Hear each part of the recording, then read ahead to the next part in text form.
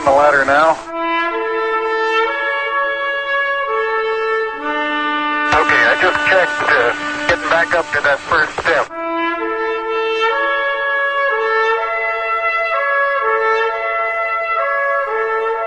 Roger, we copy. Pretty good little jump.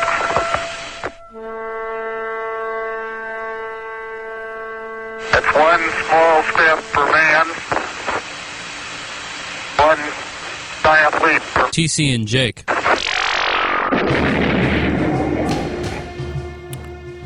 So, Jake, I think you know where we're starting. I think everyone knows where we're starting. The shirt? What'd you do this time, bud?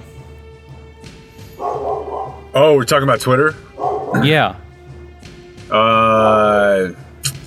Became a little too overly sensitive and self-aware about my own mental health. Okay.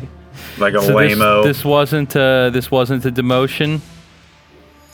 No, and it didn't involve an astronaut, and it didn't involve Randy Rogers, and it didn't involve Steph Curry, and it didn't involve... I guess what was the last one I got hit for was tweeting the Anton Hudobin video and saying, like, Trump on November 4th. Yeah. And Twitter was like, this is false election information. That was fucked up. Yeah, I know. I mean, you're still in there now, dude. I know, right? I threw the whole thing asunder with my Anton Hudobin clip. But no, it's not from Jack. Someone said delete your account, and you were like, you know what? They're right. They're right, yeah. It's not from Jack. It's from not Jack. Yeah, no, I mean, nothing else will get me a bunch of questions I don't really care about than that. I'm sure everyone who knows you has just been pelted with an endless string of, where'd he go? So there it is, folks. I don't know. I support you, so I don't want to mock you doing that. No, but I mean, when you do it, like, you're going to be mocked. Like, it's not one of those sort of things that, I mean, that's actually part of the calculation, right? But it shouldn't be. It shouldn't be. I don't want to live in that world, so I will not make that world, I will not be responsible for creating that world. I think you're making a great choice, and I don't need to say anything about your vagina at all. No, I mean, you can at least get up to the level of comments about my vagina I was expecting, which was about a 5 out of 10, at least, on the hitting the gas. But I mean, I know how you think about this. So, like, I don't view you as a sympathetic party in, like, hearing what I think about it. And I also, I want to make sure that I don't make this, like, into Twitter is so toxic and everyone is so mean, and shouldn't they... I wish people would police the speech a little more because people are mean to me. And even me was like, yeah, people are sending me pictures of my house and, being, things that could easily be construed as threats if you were to take them seriously. It's really not that. It's 100% on me. And just like, I think I just like it too much. Like, I like it so much that, or whatever it is, like, the programming and the hardwiring of my brain has been completely, like, hacked to where, dude, I don't know about you, but, like, I can just be doing, like, normal, good family stuff, like doing stuff with Nora, and it goes about 4 minutes before I'm like, this is great, but I wonder if anybody has said anything funny. Yeah, no, absolutely. I need to check and see what the latest dunking in politics is. Flicking down over and over whenever there's nothing, like, maybe there'll be 2 tweets. Like, you need to flick down over and over for 2 tweets? I'll settle for 1. Like, I don't know. I know as I'm doing it that it's not an enjoyable use of my time, and it's not changing my behavior at all. So, no, I don't like that. But yeah, whatever. I was hoping it'd be a better story than that, dude. Yeah, I was hoping it's Randy Rogers would be in there somewhere. Right, or an astronaut, or Anton Hudobin. No, It's not. It's just, and dude, it's to the point now, like, does Izzy know the word phone? No. Well, Nora does, and we very quickly, like, tried to create a deal where if a phone was sitting there and she went to go grab it, we'd kind of be like, no, no, that's not. And now, so she'll, even if she sees a phone, not in hand or whatever on person, she'll walk over and almost like pick it up and go, no. Like she knows that that's not something she's supposed to have. So a couple different times where I'm just like, oh, that's cool. Like the thing that I created out of my balls is developing a brain. And that's probably the most amazing thing I'll ever see. But I really need to see like if anybody has any jokes about Kirk Cousins. And the baby will come over and be like, no phone. And I was like, yeah, damn, that's good advice. That I don't buy it, dude. That one landed, kid. This smells exactly like my daughter walked up to me and asked why Trump has to be this way. Well, so the thing, my kid walked up and asked, are we going to have to quarter soldiers if the Third Amendment gets overturned? She doesn't, it's not that she doesn't want me on the phone. It's that we've connected the word no to phone. Yeah. So like anytime she sees a phone, even if you're just on it for normal stuff like that you have to do, she'll come over and be like, no phone, phone no. And regardless of her intents, it happened a couple times where I was like, oh yeah. I mean, dude, she can feel it in your pocket. And when she feels it in your pocket, she says no phone. It doesn't matter if you're on it really or not. When she sees a phone, she says no phone. But if you're doing it while you're like, man, I wonder if anybody has said anything funny about John Ossoff this morning. You're like, that doesn't feel good, brother. That feels like I'm kind of knows addicted. to pick it up and say hello, which is just we cute. did have I have a no period problem of time with with hello. Yeah. Yeah. And I've told you before, like I've tried deleting it. That shit don't work. I'm back on the corner, like scratching, like, anybody got any of that phone? Like 3-4 hours later at most. So it doesn't. I'll probably go like a week. I know I've told you about it, but that I can't remember what it's called. Self-Control is the name of the app. It's an app where you can just type in websites and then set a timer, and it won't let you visit those websites. And I've never done it where like I just did it on my own, like every time. All like 5 minutes after I set it up, be like twitter.com, and I think, oh yeah, I set up the thing 5 minutes ago. Yeah, and I would immediately disable that. Well, see, the thing Like, is, it won't me. let you. That's the whole point. You can't, like, once it's done, it's done. Like, for the amount of time you set, you can't do it. Okay. It's a useful That's an app. option. I did not know that. I feel like I It's would not- still find a way to private window it or something, but I guess you could. I think I did try that and it didn't work, but I could be wrong. the fact that you did. I mean, I think it was Says- just whenever I first got it. That's why I'm not sure, because I've had it for a couple years, and I think whenever I first got it, I was like testing the fence, just to be interested in whether or not this was a useful app. And it is, because I think honestly, it's a bad idea that they gave us one machine to do work, to do research, to masturbate, to find out what our friend's doing. Like, I would like discrete machines. Maybe take a picture of your kid. Yeah, for each of those things. I just mean like computers, but yeah, all of it. Yeah.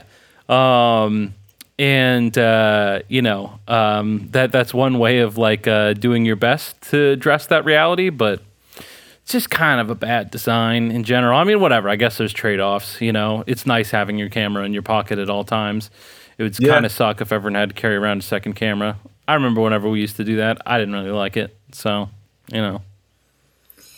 Yeah, I mean, look. I do carry around a second camera though, because I'm a creative. Oh, that's right. Yeah, second or just you stop at 2 these days? Well, just in Last time you addition were over to here, the we had phone. a 6-camera setup. So I've got a number of cameras. yeah, you're finding your wilderness. That's right. That's right. I feel like is what it comes down to. It will not consume me. I'll conquer it, Jake. So if you are not on Twitter, that means that you did not see that Saturday was the 100th anniversary of Bloody Sunday, and I wanted to give you 5 minutes on that, if you don't mind. Not the U2 song. There's actually several incidents that are called Bloody Sunday. U2 wrote a song about one of them. That one happened in the 70s? 72, I think. Could be wrong. So, have I talked about this before? Definitely. Okay, all right. Well, then I'll make it quick. Just in the Irish War for Independence, the ongoing struggle for it. The British, many people don't realize sometimes, but I'm sure all of our listeners do, used to control Ireland, control them pretty heavily.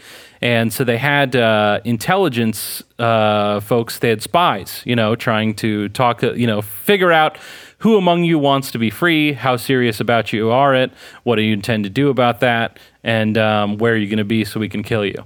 And there was a woman who was like the nanny or butler, maid for like a high-ranking British officer who secretly had Irish sympathies.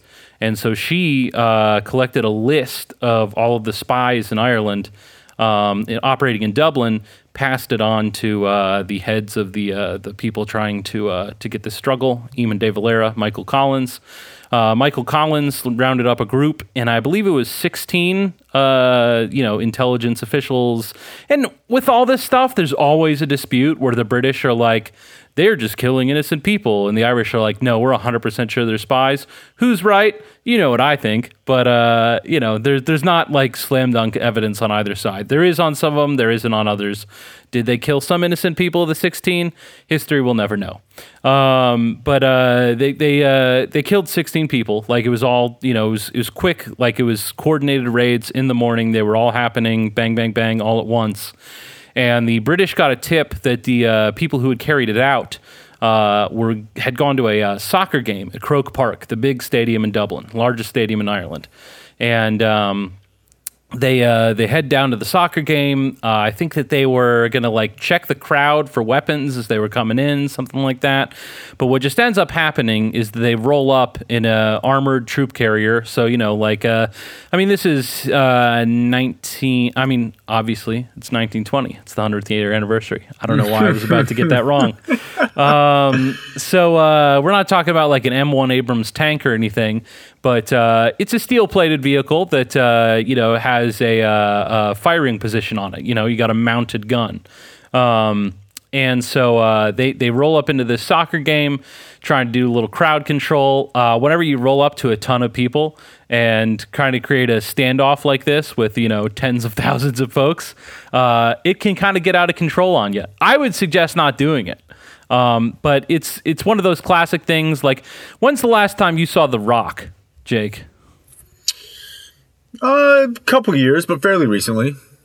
So whenever the Marines come up out of the shower and Ed Harris's men got their guns down on him and they're in that standoff, I think that the honest historical account, like the most accurate, our best guess of what happened, and there was a lot of people there, so you can piece this together well enough, is that it was like that, where, you got your guns pointed at them, they're agitated, something goes off, who the fuck knows what, and all of a sudden there's firing. So, the upshot is that you had British soldiers firing into an open crowd of Irish spectators of a soccer game. The first person killed was an 11-year-old boy who was trying to watch the game from a tree. He had climbed a tree so that he'd be able to see inside to the stadium. By the way, you also don't necessarily know that he was the first. That's just the one that prints the best.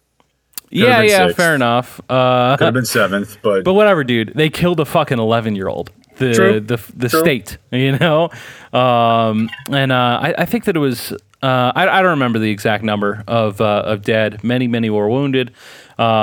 So just always something to think about. If you wonder why I have such strong opinions about Britain, it's because they're the kind of folks that fire guns into the crowds at soccer matches. There's a street near me that's called Cromwell. And Oliver Cromwell is, I think it's like a full third of the Irish population was dead by the time he was done waging war on them. And I mean, like, grisly stuff, like fucking killing entire villages, like just total disregard for human life, viewed the enemy as animals, treated them as such.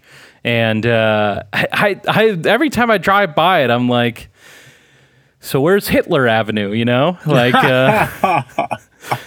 Like, he's got a complicated legacy, but like that's not the kind of, like if you kill a third of the population of any given population of any size, then like we don't really talk about the other stuff you did. Like no one's like, well, he did have the Autobahn. I mean, not no one. Marge did, but I didn't expect Marge Shot to come up today, but I think Dallas should change the name of Cromwell. My first thought would just be, I don't know how common that surname is, or either one of them really. Like maybe there were so many Cromwells that it was basically like a street called Jackson, or even it's Martinez or Smith, as opposed to, I don't really know how common the surname Hitler was.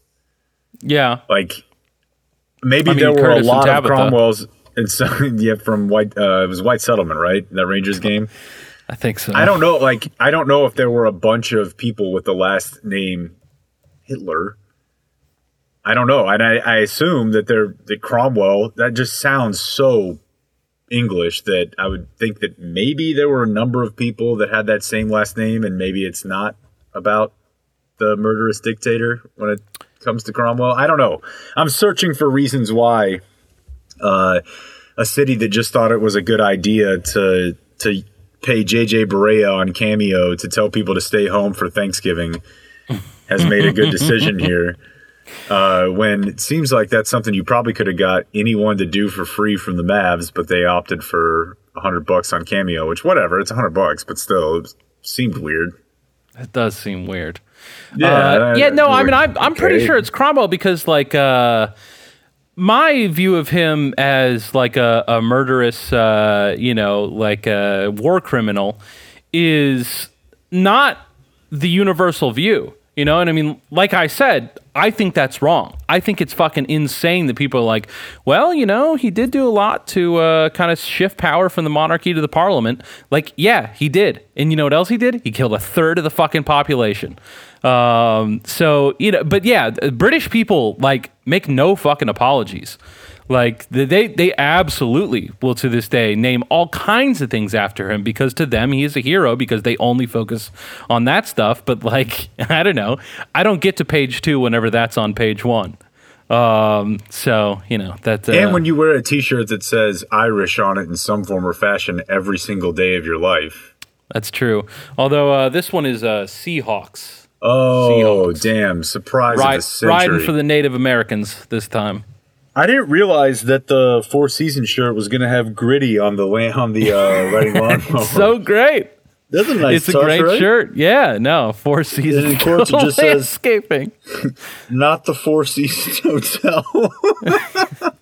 I can't wait to forget about that so I can remember it all over again. Like I did today with Elon Musk calling the cave diver a pedo. I just love when I forget things. Well, that's a good thing, not just because of, lifestyle decisions, but I think it's just ever more possible now. To forget things? It's just too much. There's just too much to remember things from even a few weeks ago where you're like, once every 2 days, the most insane thing that's ever happened happens. So I was laughing about something the other night, and walk very carefully with me here. There's a certain insurance company that has a spokesperson with a name that one of us has, right? And they've had it for a really long time. Yeah. And for a couple years, every single time, and again, I should reiterate that this is like the most common Caucasian male name for like a 10-year period. Mm-hmm. Like it was Jacob or Jake was the top name that you would hear. Oh, okay. I thought you meant, all right. Not TC or Thomas. All right. So for a long time, whenever I would call people and tell them my name, like customer service, whatever, they would be like, "Oh, from blank," You're like, no, and I've never heard that. So if you notice now when you watch football games, that company has changed out their spokesperson, and he is now a spokesperson of a different race, and he looks very jacked, and he's, the other guy was white. This guy is not. Mm-hmm. But they kept the same name. They did. Which I can only ascertain that they just assumed that they would like to have more diversity in their commercials, in their campaigns, but thought we're just too tied into the name that we had used for our previous spokesperson when it comes to brand recognition and identification. We simply have to keep it. The people love it too much. They love it too much. They're not necessarily tied to the ethnicity of the spokesperson. They are tied to the name of the spokesperson, which, sure, perhaps. But then we got to laughing about what if in other cases where this has possibly been proposed, like what if when Jared from Subway went to jail, Jared's just an Asian Jared. They just have another spokesperson. Hi, I'm Jared. And you may notice I look a little different, and I'm also they don't even acknowledge it. Really, I'm not. The main thing is I'm not a pedophile. It just so happens that we needed to find another Jared, and that person is me. I am Jared. I swear to God, that's my name. Yes, there are Jareds of different races. The main thing is I'm not a pedophile. Mm-hmm. And they just kept the name like that. Never even wanted. It's not that I'm fighting the urges; it's that I don't experience them. Right. No, I didn't get beat up in jail. Any of that. We just in fact, in my free time, I track down other pedophiles and I bring them to justice. I used to work for Perverted Justice with what was the one's name? What was that girl's name? That would have made the joke land a lot harder. I'm not sure I remember what you're talking about.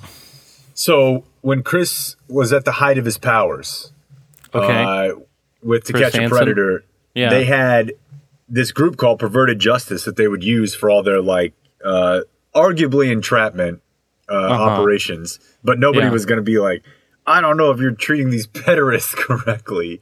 Yeah. That's a problem in general, but yeah. Yeah, for sure. But they had one female who was like the lead. Like she was very good at pretending to be a young male or female. I remember that. Yeah. Yeah. And her name was like, it was something that like she could nail the voice. Yeah. I can't remember her name, but I could probably find it, but who really cares, right? It only would have been funny the minute that I had that thought, but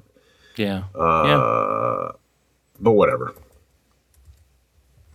So we had and I introduced the last topic. You wanna jump in here before I start? I got a bunch of stuff to say, but I don't want to crowd you out. No, go ahead.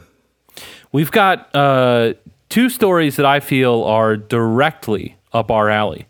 And one of them we got requests on, and the other one I'm surprised we haven't gotten requests on. Maybe you have, because it just seems classic IJB. We'll start with the requested one. That comes from Tell Stevens. Says, this feels like old school IJB wheelhouse. And it's a letter from a professor. His name is Professor Brennan. And he works at Ferris University. And they're rivals. Ferris State. Oh, Ferris State. Where is Ferris State? Do you know? Am I putting you on the spot? Grand Rapids, Michigan. Okay, there we go. That works better for me. He's responding to an article that ran in the Ferris State student newspaper. Never good. In normal times, I would probably like to bring you the full picture by reading this article first, but I kind of like this better as just an entirely unaccompanied little bit of, my enemies was saying, but however. No, it is. I was going to say that actually before you said it because of a line on the second page. It is a formal version of a drill tweet. In every single way, it is a 600-word, formally written from the office of version of a drill tweet.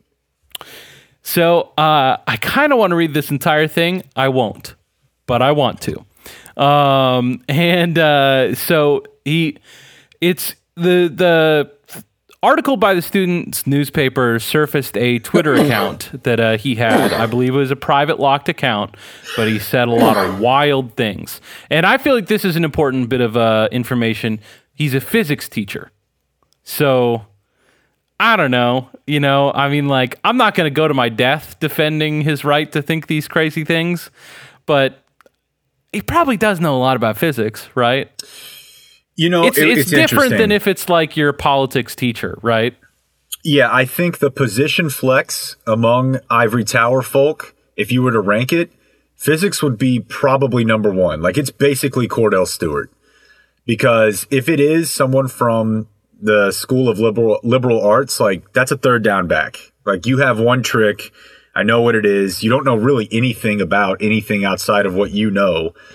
It's just way more likely that a guy from the Department of Physics knows things about not only science, but also the world than it is the other way around.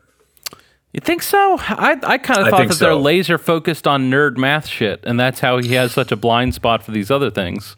So I think it's common. Well, the math thing is important because even just having a solid understanding of math, I think allows you to understand a lot of different parts of the world. And I can tell you from experience that the liberal arts school, I remember the day, there were many days where I thought, boy, this is why newspapers are failing. But in grad school, in our quantitative research class, day one, when everyone in there was like, I hate math. And I was like, you're fucked. This whole thing is fucked because you people will go on to run businesses with bottom lines.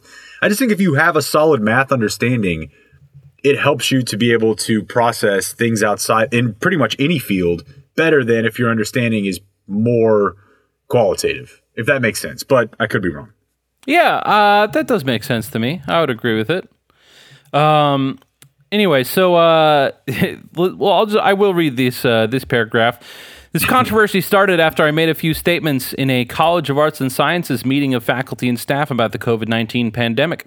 My statements were to the effect that, and now he starts with bold, really just taking out all the bold sentences is pretty great. Like, just the things that hop out of like, no, I do not think that middle-class Jews are the problem with the world. Yeah, and he made sure that's what he bolded. Yeah, you can kind of read a little more in his tone from his Control B. Yeah, no, he has some statements that here's just a selection of the bolded things. Atom bombs are fake. The moon landings are fake. I uttered the word to try to neutralize its power. Yeah. Anyways, I get why you felt you needed to bold that one, but we'll get to that. My statements were to the effect that, bold, I believe the COVID-19 pandemic is a stunt designed to enslave humanity and strip us of all our rights and freedoms. All right. Okay. I don't believe the pandemic is a hoax. People have died. But its severity is being exaggerated by revolutionary leftists in the media and government who never let a good crisis go to waste, which I think that you said that phrase within the last month on this podcast. I don't think that I did. It might have been Philip. I talked to both of you. And I think the interesting thing about that one is that he quoted it, but he single quoted it. So it's kind of like a, look, I'm going to attribute this because I'm sure someone has actually said it, but I don't really know who. Like, I don't know. I don't have a person per se who said this. But yeah, no, that's definitely what he's doing. It's Rahm Emanuel definitely said that. Okay, I mean, I've heard the comment before, but in this but I'm context, just saying, you're 100% right about how he's using it, but I do think it's delicious that one of the more evil actors in American politics absolutely was like, hell yeah, dude. And I don't know, I think he's got a little bit of a point, but anyways. The end result of this hysteria, if unchecked, will be a mandatory vaccine. No one will be allowed in public places or permitted to buy food in a supermarket unless they present proof of vaccination. So he's getting quite quickly to, they're going to starve you if you don't have your vaccination. Initially, This electronic certificate will be tied to a person's smartphone. That, okay, like if we do have, I think it would be a good idea to give us vaccines. I think it would be a good idea to keep a record of who is vaccinated, who is not, so that we can, because, like the situation you're dealing with where right now you are immune, and I think you should be able to go places without a mask and it be no big deal. But some kind of nice like wristband or something, I think would be a good system. And also, if you do it on the stop smartphone, listening when you use smartphone. Smartphone, that's fine. Smartphone. But he doesn't stop there. He says, but will soon be in the form of injectable micro or nanotechnology in the vaccine itself.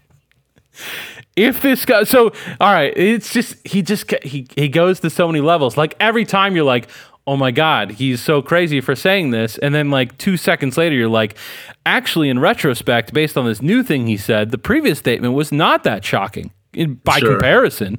So he's saying they're not going to let you get food unless you've got the vaccine. Wild. They're going to track whether or not you had the vaccine by nanotechnology. Jesus, he's going off the rails. If this comes about, it will truly be a fulfillment to the prophecy of the mark of the beast, as described by St. John the Apostle.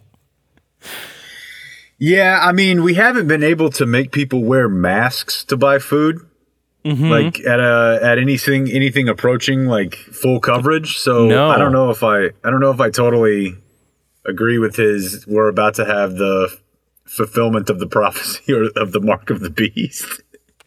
I don't recall anything about nanotechnology specifically in Revelations. I will grant you that it's vaguely worded, but I've There's never a lot of really... snakes. A lot of snakes. A lot of snakes. He's got a little bit about how, like, yes, I do have a Twitter account. It's just so I can say crazy things.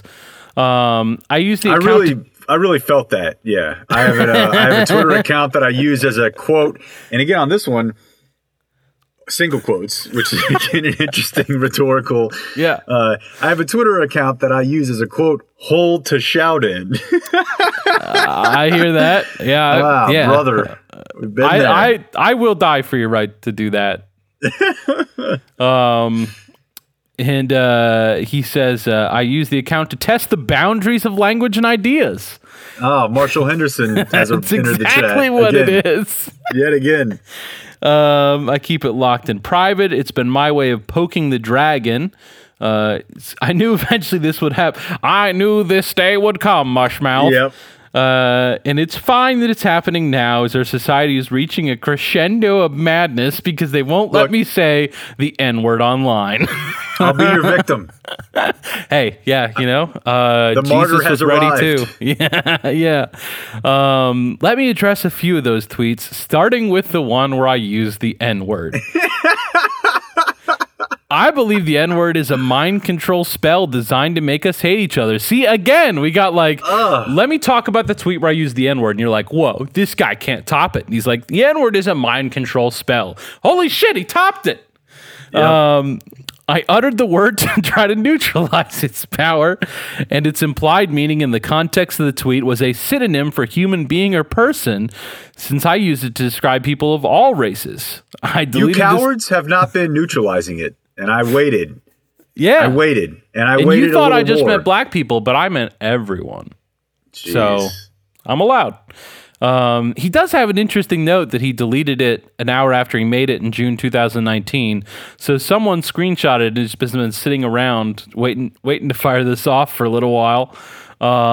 Which, respect, I guess. Ironically, my casual use of the N-word in that tweet isn't the most controversial thing about it. It's that Love I'm calling the strategy. Love the strategy of the diversionary tactic here. It's not even that big deal I use the N-word. What you need to focus on is the ideas. There is real science, but there is also fake science. Fake science is an instrument of oppression. I believe... Now, he's going to go through the murderer's row of the puppet masters of our society, just, trying to just cause, just spreading bad, clearly harmful ideas out there. I believe that Bill Nye, Buzz Aldrin, Neil deGrasse Tyson, and Anthony Fauci are human beings of worth, as we all are. I agree with him there. But I believe they are telling some lies and are part of a system of lies. Jake? You have a long-standing nemesis relationship with one of the men mentioned. Do you care to comment? Just utter confusion. I don't recall ever hearing Buzz weigh in on anything other than just the basic, we landed on the moon stuff. which I don't view as part of a. I mean, I guess you could. That's what he means. He views Buzz Aldrin propagating the myth that we landed on the moon as part of a system of lies, which puts him right on par with Anthony Fauci. But I would have gone with like the president or the vice, Biden or anybody who I just don't know that many people outside of Twitter are getting their info from Neil deGrasse Tyson. I would have left the science guy alone, personally. I don't think he's become a lightning rod for sure. You have no quarrel with the science guy, is what I would say. So yeah, he's got a whole thing about how atom bombs are fake. How they faked them is like whenever they're showing you the test footage. That's actually a level of the government makes all special effects, and they let Hollywood use the shitty ones, so that you think that that's the most special effects we have. But in fact, things can be done on film to manipulate it that you haven't even considered yet. And whenever he gives an example of it, he's like, they used a high frame rate to then produce a slow motion picture, which is someone who's been getting into video knows. That's like pretty fucking standard. Like anytime you see slow motion, it's a high frame rate. It's not that big a deal. That would be pretty tight though, to be the CIA Bruckheimer. Yeah. Like if there's a guy who's Michael Bay, who's Bruckheimer, but he's another level above and he has a gun, like that may be the best job in the world. Yeah, and in that, to reference the When to Change podcast for the second time this month, they talked to a woman who made like masks for the CIA, and she still couldn't talk about how they did it. Because it was like they were having a debate about whether or not the mask was good enough to use. So like one of the people like met with Reagan wearing the mask, and like he fell for it, and that's at the end of the meeting they like fucking popped it off, or like, good enough to use yet now, bitch. Whoa. Yeah. That's awesome. But yeah, and so they do like not want to tell you about how much they can use masks, because then, the people they're using them on will know, watch out, it could be a mask. But, we've all seen Mrs. Doubtfire, so I think the bird is out of the cage on that one. He's got same thing with the moon landing. Doesn't even really try very hard there. Now I have to address the tweets I made about Jews. That just should not. That full sentence should not ever be. If you're typing that out, you've got a problem. Just inevitable that it would be included at some point, though. Am I right? Absolutely. It was one of the last spots on the bingo card. The Holocaust was perpetrated against the Jews in order to hijack their nation and take them hostage. I don't know exactly how Israel fits in. I think that's what he means by nation, because he does go out of the way to say, like, how could I hate Jews? I love Israel, which, one of the paradoxes of our time. So anyways, Hitler was an evil monster. He rose to power because he had financial support from the global elites, the United States, Great Britain, and other countries. King Edward was infamous for his early support of Hitler, and that's why he abdicated. I think that one's a little shaky. There was other reasons he abdicated. If I don't know one anything of them, about that. he was too horny. He abdicated because he was too horny. Which one seems more likely to you? Some weird bank shot Hitler thing, or the dude just wanted to fuck? Yeah, but I mean, I'm just saying, like, I don't even. When you start talking royal family, I don't remember any of who is who. Like, you could tell me a story, and I'd be like, and your question is, was this from the 20th century or the 14th century? And like, I don't really have any idea. I couldn't tell you. Fair enough. Was he in love with Was he in love with an American? Yes, American divorcee. So that's the one. Yeah. Okay. Yeah. It's a consequential moment in Irish history, for weird reasons, and it's also the subject of the movie The King's Speech, which I don't anticipate that you saw, but someone probably did. Anyways, the real thing I want to underline here: King Edward was infamous for his early support of Hitler. Henry Ford, Prescott Bush, and international corporations like Bayer and IBM were also supportive of the Nazi regime. The Prescott Bush thing was covered in the Chapo George H.W. Bush business, and I can tell you, he's not wrong there. I don't know that it was like. I think that Prescott Bush loved money a lot more than he loved Hitler. I think he was kind of agnostic on the whole, should we exterminate this entire people or shouldn't we question? But it was more like, well, someone's got to do their banking, so send those checks my way, please. And again, I don't know anything about any of this. It just doesn't feel like something you should ever be having to type out. I'm with you. Yeah, no. And really, it makes me a little uncomfortable whenever, I got to be like, actually, the crank's right here. Yeah. But, it's a very interesting thing. Look into it, folks. There have been a number of countries whose intelligence operations have attempted to ascertain exactly what the company Prescott Bush was associated with knew and when they knew it. And it's not good. It's not good.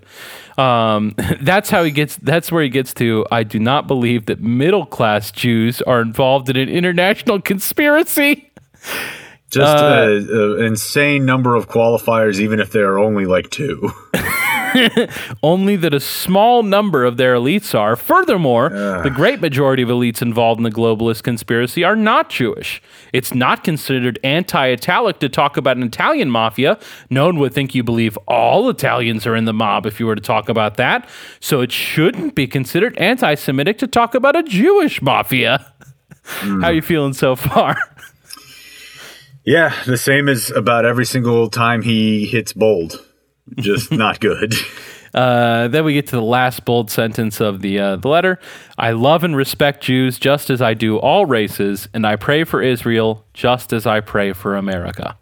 Then so he just wants to tie this all back up and say the atom bomb thing was wearing off. Like they were they released that atom bomb footage to keep you scared. You stopped being scared enough. They couldn't control you as well, so they released this pandemic. In summary, please let me continue teaching at Ferris State University. And I do want to say, I don't want to draw any larger conclusions about this whatsoever. I don't know that anyone suspected that we were going to, but I just always go crazy whenever the New York Times writers think that the single biggest thing happening in America is what sophomores do at liberal arts colleges. This guy can do whatever the fuck he wants. I don't know. Ferris State should ask themselves some questions about whether or not he should be giving his ideas to children. But whatever they come up with on that is their fucking business. I don't really give a shit. I just think the entire thing's hilarious. Well, I mean, it's also especially interesting just to imagine what everyone else in this meeting that he started off detailing is thinking. And yeah, dude. If I could get a video feed, that would have been. Just imagine someone nudging their colleague, like, here he goes. Right. Did he just add middle class to that? Watch this shit. It's funny that you mentioned the Italian mob there. This is just a super small quick hit, but one of our buddies sent us this. It's an indictment against 15 defendants in the La Cosa Nostra Philadelphia mob. Mm-hmm. And so they have to list out all their names, but they also have to list their aliases. Mm-hmm. Are any of them as good as Big Pussy? Because I doubt it. What about Joseph Servideo, a.k.a. Joey Electric? Hell yeah. That's pretty good. That is good. And the rest of them are pretty... Louis Beretta, a.k.a. Louis Sheep. I mean, his last name's Beretta. Yeah. And then this is the one that I really enjoyed was Anthony Gaffoli, a.k.a. Tony Meatballs. That's in a government document from start to finish. The DOJ has on its website right now. It's not FX. Yeah. I'd enjoy that. Tony Meatballs. Hey. Yeah, that's exceptional. So we do have this other thing to cover, but would you like to play this audio? Yeah, I mean, I think it's pretty much just us listen to it and move on. So I started seeing this. KJ sent it to us first. Since I have the bird break. But I guess there's something called Fireside Fiction. It's just a magazine that publishes essays. Seems moderately, whether successful or known. The essay is by a woman named Regina Bradley. She is a English professor, I had her Twitter account pulled up. I don't have it anymore. But basically, she tweeted out a Because you're clip. not on the website. No, you can. That's actually the reason why it's like acceptable to be gone, because you can still just like go to like all weekend. I just had, if I needed whatever Shams was saying, like I just wanted to just look at that one thing though, or like Woj, just pop on there, or David Moore today whenever there was news breaking, or Jim Amendment 30, whatever. She tweeted out a video of an audio clip of someone reading her essay. And her essay is called The Art of Speculating, but it's spelt like the art of storytelling, like the, Outcast.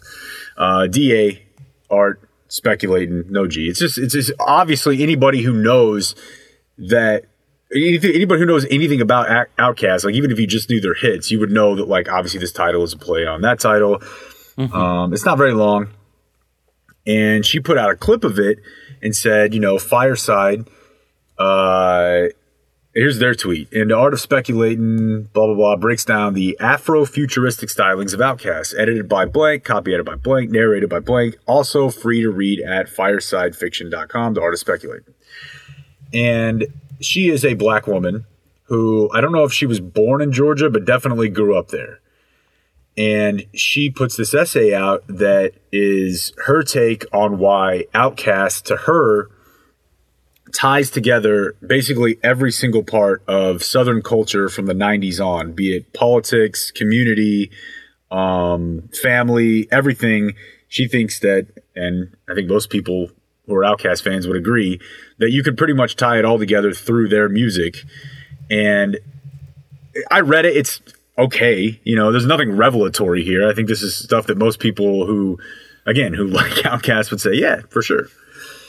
Even if you grew up nowhere near there and are not a person of color. So the video, they had a man read it who is a man, who is a white, and I guess never really followed up with like, well, what does she sound like?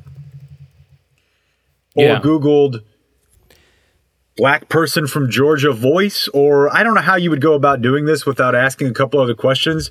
I think what I would do is not ask any questions and just say, hey, whoa, wait. Pass. I don't think I should be the guy. I don't think I should be the person reading this. I don't think it takes a ton of research. And that's what's so funny about this is you have to presume that at least 2 and probably more like 4 or 5 people were like, this is good. Do this. And this is what follows. Fireside Magazine presents The Art of Speculating. Okay, stop it right there. So again, this is a woman who grew up in Georgia, not Jamaica. I guess we'll get to it in a second, but like it's just so confusing why he goes there and then like immediately abandons it. Well, and okay, so he reads the name of the publisher in his voice, reads the name of the title in what he presumes to be the author's voice. Which I would say is a mistake. Clearly like a Jamaica queen. I don't even know. It is a mistake, but it does sort of give you an early indication that we're in for something here, because then he switches back to regular voice to read names and then launches into really a litany of accents, none of which sound anything close to Albany, Georgia. Fireside Magazine presents The Art of Speculating by Regina N. Bradley, edited by Maurice Broaddus, narrated by Kevin Rainier, published in the autumn 2020 issue of Fireside Quarterly. You're killing it, Kevin. I'm a Southern black woman who stands in the long shadow of the civil rights movement. Now you've gone off the rails. I want to retract that. You're no longer killing it. Like, just if I don't even. A number of bells be going off whenever you hear. Like, I just never want to read that sentence aloud. And like, I would like to really avoid reading that sentence in any setting. Certainly a public one. But what if you were not only reading it in a public setting, being him or us, and you were reading the words not of a fiction writer, but of the actual person whose life is detailing this right now? Yeah, why didn't they just let her read it, dude? Well, she went on her Twitter account and read it, and surprise, she sounds nothing like this guy. Yeah, I would have stuck with that, but, you know. Then hip-hop helped me navigate the contemporary Black South. When I gathered with friends, Southern hip-hop was the soundtrack. Like, it's both inaccurate and racist. It's the most racist thing I maybe have ever heard. But like normally, like it's not accurate to a stereotype. You know what I mean? Like he's missing it. Like that's how a white Southern woman sounds. Like I don't know any black Southern women that talk that way. But like somehow I guess just because you can tell it's a white guy being like as a black woman. It's I don't know. Like my skin is crawling in two different directions. It's quite a sensation. Let's see how much you can take. No, so here's what it is to me. It sounds to me like what caricatured versions in largely white produced pop culture of enslaved people sounded like. Like he doesn't sound like anybody who's lived. Like it sounds like he has an idea that he may have heard one time depicting something from hundreds of years ago from probably a white, creator and went with that. Like, yeah, it's the most confusing choice I think I may have ever heard in this line of work of putting out audio content. Like he sounds like this sounds like a minstrel show, minstrel.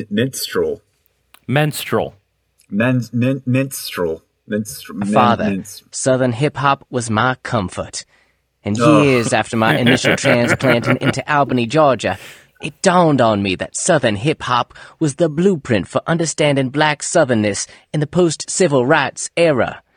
Specifically, I found myself doing deeper and deeper dives into the music catalog of It's Outkast, morphing a little bit. Those two funketeers from Atlanta who offered innovative and dynamic musical redressing to the question of where and how the Black South positions itself in American culture. Outkast, comprised of members of Antoine Big Boy Patton and Andre 3000 Benjamin, entered hip-hop in the early 1990s. So, as you can tell, there are light hints of, like, aristocracy. Like, there are times when that's the Southern white woman part. Swerves over, into a tea drinking, like the way he said 1800s South initially is the same way he says 3000. Yeah, right. There's a declare coming, and we because we've left Jamaica. Yeah, and, it's just.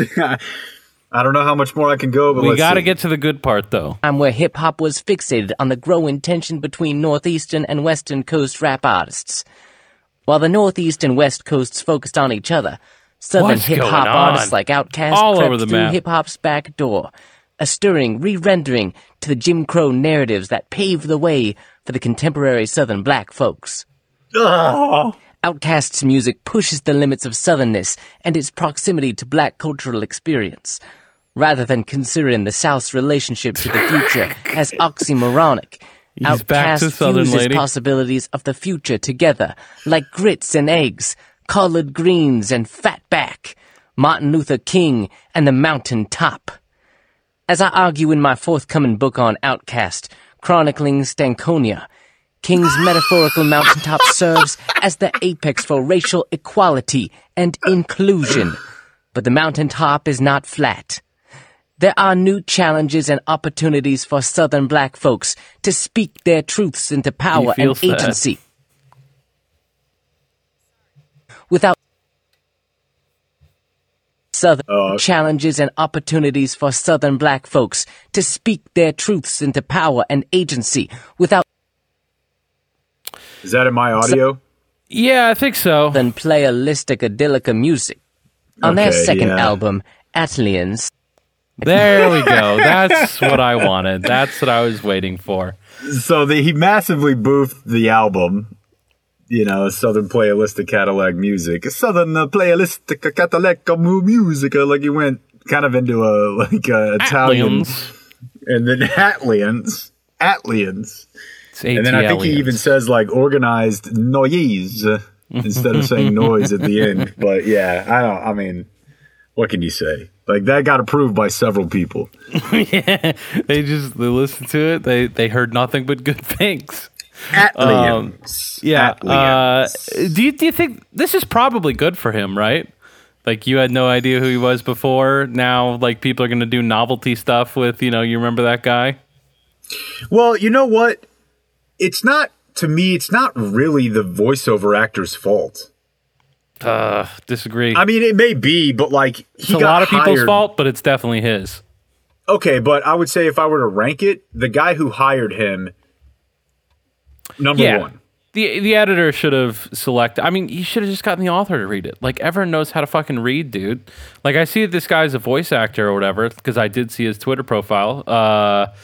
And I don't know. Like, I kind of think anyone can do it. Like, especially it's not like a long article. This wouldn't be challenging.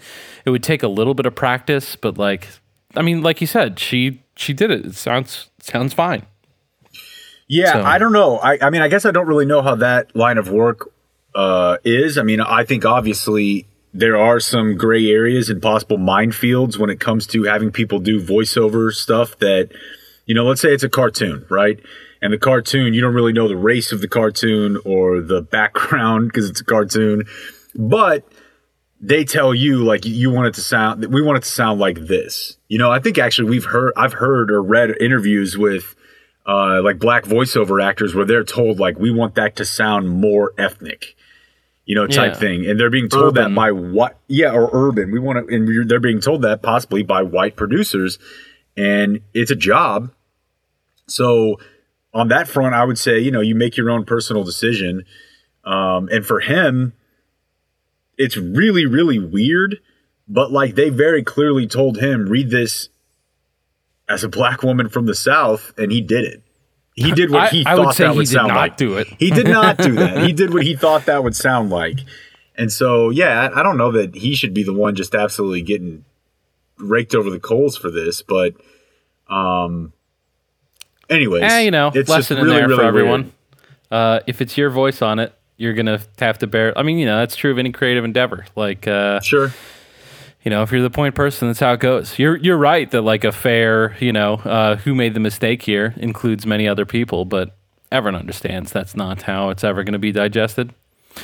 Anyways, last thing, there's a goddamn obelisk in the desert, Jake. A what? You've been off Twitter. Ooh, I'm getting to break this. I just thought that you would have known. Hell yeah, dude. Okay, so Utah, you got the top part is real mountainous, but the bottom part is all like deserts and shit, and like real gnarly desert, right? Utah's a land of many wonders. Yes, my dad's a big fan of Utah. But so in the, I think it was southwest part of Utah, there's some kind of fucking, like they were monitoring sheep herds, something along those lines. And like a lot of those western states, a lot of this is federal land. It's not private land. And so they were, someone was like circling in a helicopter, doing their sheep business, and just like looked down and were like, hey, go back over there. What the fuck is that? And they go ahead and settle the chopper down, get out and take pictures that they then posted to Twitter on this federal land. So it's not like someone just like set this up in their backyard because they thought it looked cool. Like they trespassed and installed a giant metal obelisk in the middle. Like it's just a big piece of shiny metal that just lurking in the Utah desert.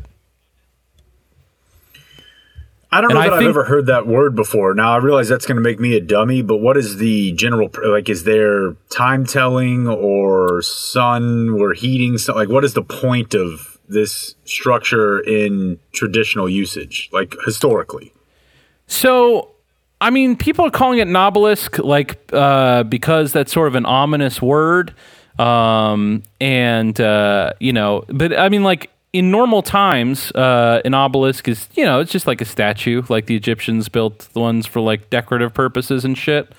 Are you going to be able to receive this? I'm sending you a picture, but I know your phone's on airplane mode. But is that coming up on your computer? My phone is not on airplane mode, so I'm looking at it right now. Okay, cool.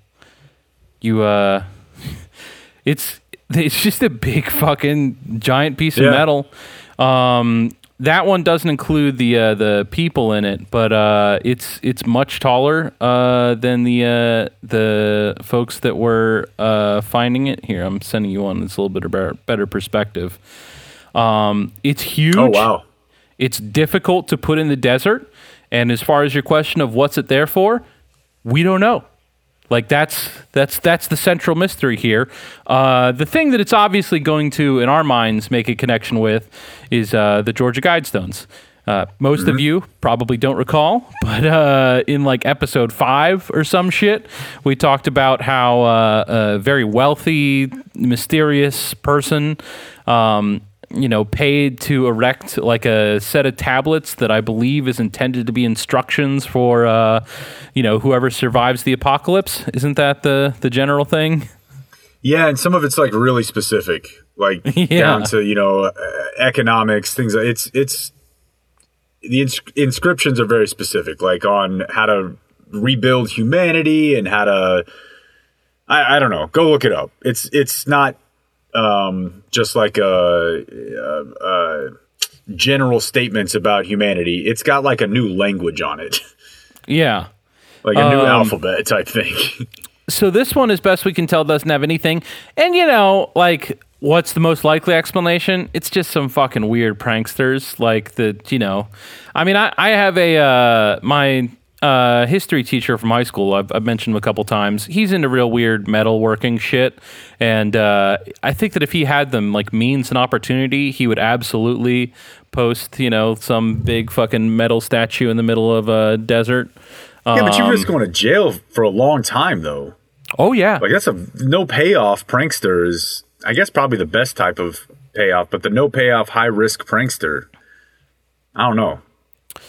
And then final kind of thing about it, whenever this all broke today, and someone on the Reddit group GeoGuessr said, help me find this obelisk in the remote Utah wilderness. And then a user whose username is Bearfucker writes, okay, yeah.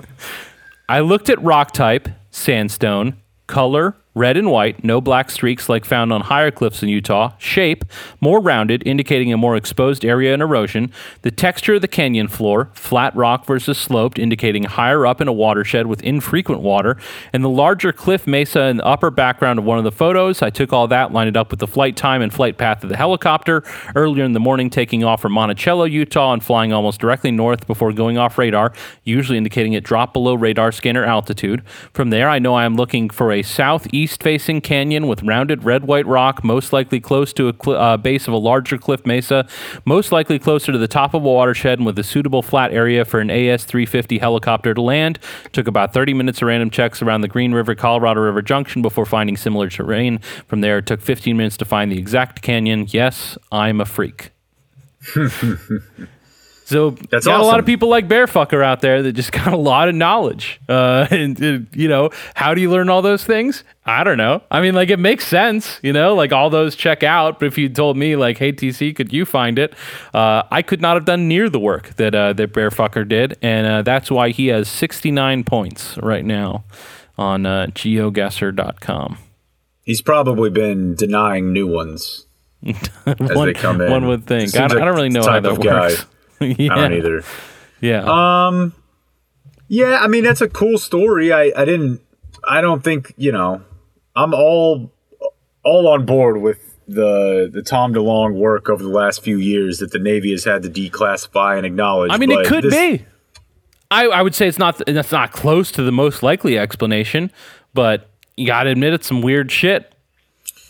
I have to admit it's some weird shit, and I also think Jerry will buy this within 1 year. Yeah, no, absolutely. I can't wait till the post-zombie apocalypse survivors stumble upon Sky Mirror. Oh yeah, for sure. And it's the Stonehenge of our time. And it's not that impressive. I disagree. It's got its own charm. I feel its power if I'm near enough. Yeah, I don't know. I don't feel like they'll be that impressed by that. I think probably like some of these new spicy chicken sandwiches, if any of those are still around, they'll be like, okay, they finally got it. 2020 was an advanced society. 2019, they finally started to understand. Like, just kick it up a little bit. But yeah, I'm looking at the pictures of it. It looks pretty cool. I don't know. Like, I want to do something with it though. Make it into a slide, or maybe do the deal where like elementary school kids cook eggs on it. Because it's so hot. Yeah, the Georgia Guidestones, like, obviously offering little, you would think generates mystery, but I think that in order to generate the maximum amount of mystery, you got to give me a little something, like the way the Guidestones do. And this is just a flat face. We'll keep track of this story. It looks like something that Chip and JoJo would put in someone's kitchen. Like, it's just not 100%. There's not enough there. Like, I'm looking at the list of inscriptions on the Guidestones now. And, number one, controversial and immoral. I'm going to go out on a limb. Maintain humanity under 500 million in perpetual balance with nature. So they'd like about they'd like to cut this down to about, 8% of. They're kind of going the other way from Iglesias. Yeah. Oh, I guess I don't know anything. By the way, we talked about this the other night off the air, but yeah, I'm really excited for Matt Iglesias, man. That's big news. He's substacking. Yeah. Maybe you could intern for him. It's been great. Maybe I can. I have a very successful interning record. That's true. All right. Well, we only have one episode this week because it's Thanksgiving, the holiday and stuff. It's Thanksgiving. We'll be back next week. All right. That's it for tonight. The high school special is next. So until tomorrow, for everyone who's been a part of this one, I'm TC and Jake. We do thank you for watching. Good night.